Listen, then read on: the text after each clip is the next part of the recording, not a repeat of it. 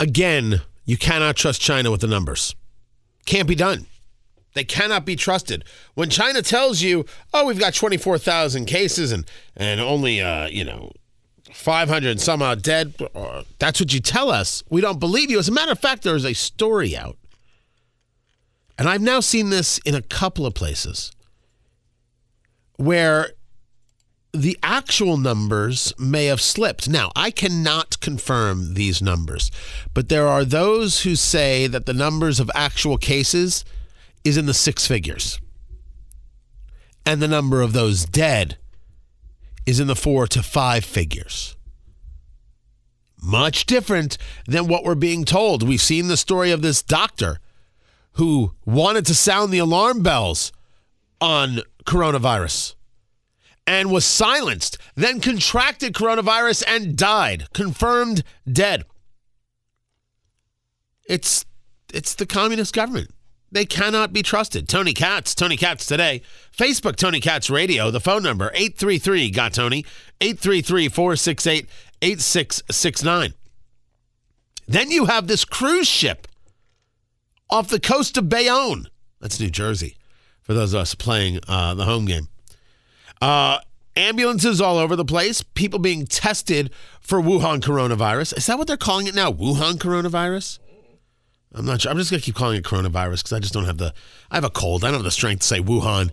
You say Wuhan with a cold, you will fall down. Thank goodness I'm sitting. This is the second cruise ship that I know of where people have been quarantined, kept on the cruise ship. They're coming off. They're getting sprayed. Everyone's wearing masks. It's crazy. This disease is certainly real.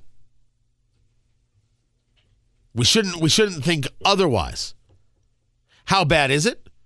Well, when President Trump talks to President Xi, all you hear from Trump is that, Xi is very strong. He's expressed confidence in China's strength and resilience in confronting the challenge of the 2019 coronavirus outbreak. That, according to a White House spokesman. The two leaders agreed to continue extensive communication and cooperation between both sides. Other reports are asking, where in the world is President Xi Jinping? No one's seen him. We know that he has met with the Politburo. He's met with the Communist Party more than once during this breakout. Why? Because things like this destroy governments. When you have an authoritarian, secretive government, part of being able to keep that is by telling people how much better their lives are because of it. How we keep you safe, how we do this for you, how we do that for you, how we do the other thing for you, and feeding that machine. Well, when you've got people dying and people quarantined and they can't get here and they can't move and they can't get food and they can't do whatever, they start questioning whether or not you know what you're doing. One of the things that Michael Bloomberg once said about China, which was as ignorant as anything I ever heard. This is going back to November, where Michael Bloomberg is on with Margaret Hoover on Firing Line, talking about how, China has to be really responsive to its people. So the United States currently accounts for about 15% of global greenhouse gas emissions. Yes. China accounts for roughly 30% of greenhouse gas emissions. How do we, even if we get to net zero, and we're doing our part, how do you account and how do you get China, India, and the other countries to be good partners? China is doing a lot. India is doing some, but I think that China is doing a lot. Yes, they're still building a bunch of coal-fired power plants. And they're still burning coal. Yes, they are. But they are now moving plants away from the cities. The Communist Party wants to stay in power in China, and they listen to the public. When the public says, I can't breathe the air, Xi Jinping is not a dictator. He has to satisfy his constituents or he's not going to survive. He's not a dictator? No, he has a constituency to answer to. That is an ignorant statement and one that's disqualifying for someone making the attempt to be president. No, what overthrows, what creates issue for, what damages, what destroys communist governments are things like this.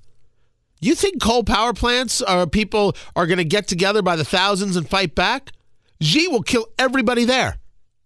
Xi will kill everybody in that city, bulldoze the buildings, bury everyone, including those alive, salt the earth, and then put a quarantine around the place so people are like, the Americans. Right? It'll be something like that. No one will even ask a question. They'll be ordered not to ask any questions. Just like this doctor was ordered not to say anything about coronavirus, he's now dead. But this is a public relations disaster that allows those forces that want to foment anger, hostility, rage, resentment, and then fight back, allows it to exist. The worst thing that ever happened to China was that the Hong Kong protesters had video cameras. So we could see what they were fighting for, and we could see the violence that was utilized to try and put them down. That's what communism cannot handle. They can't handle sunlight. They can handle an uprising. They just kill those involved in the uprising. They don't even feel bad about it. It was against the state. Bloop, gone. Like Childish Gambino shooting church members in a video. Bloop, over. What you cannot fight back against, what causes consternation, is when the world can see your ignorance, when the world can see your inabilities, when the world can see your failures, and when the people realize that you are a failure and then it's all a lie. Hong Kongers understand that if you allow the extradition treaty, you allow people from Hong Kong to be plucked out of their beds in the middle of the night, taken to the mainland, only to be heard from when China's done asking them questions, however it is they want to ask the question. President Trump described Xi as strong, sharp, and powerfully focused on leading the counterattack against the virus. Predicted the outcome would be very successful. I hate it when Trump talks like that. He can simply say, look, we had a conversation. He seems to think they've got it all under control. I certainly hope for their sake that they do. In the meantime, we're taking the appropriate measures. Simple, easy. You don't have to build them up that much. It's just not necessary. And for a guy who understands that a weakened China is a better America, why would you give him the out? This is where I think Trump's own methodologies work against him.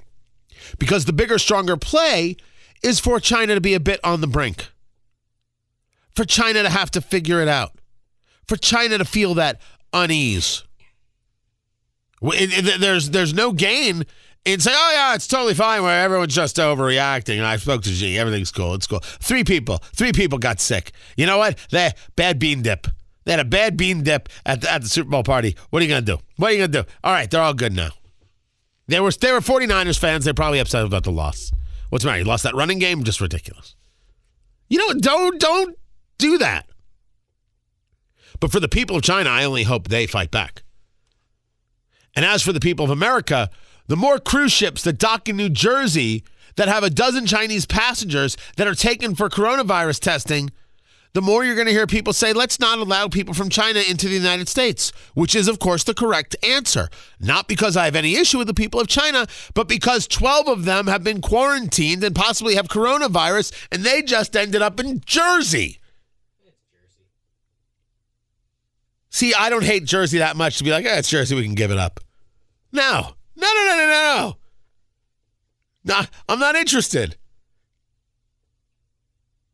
So the conversations of limiting travel or not having it right now, those are the smart, good conversations. And anybody wants to tell you, I can't believe you're so bigoted like that. I'm talking about saving lives. I'm talking about not having disruption. I'm talking about not having panic. It is the only reasonable, rational course. And everyone else is just nuts. Just out of their minds.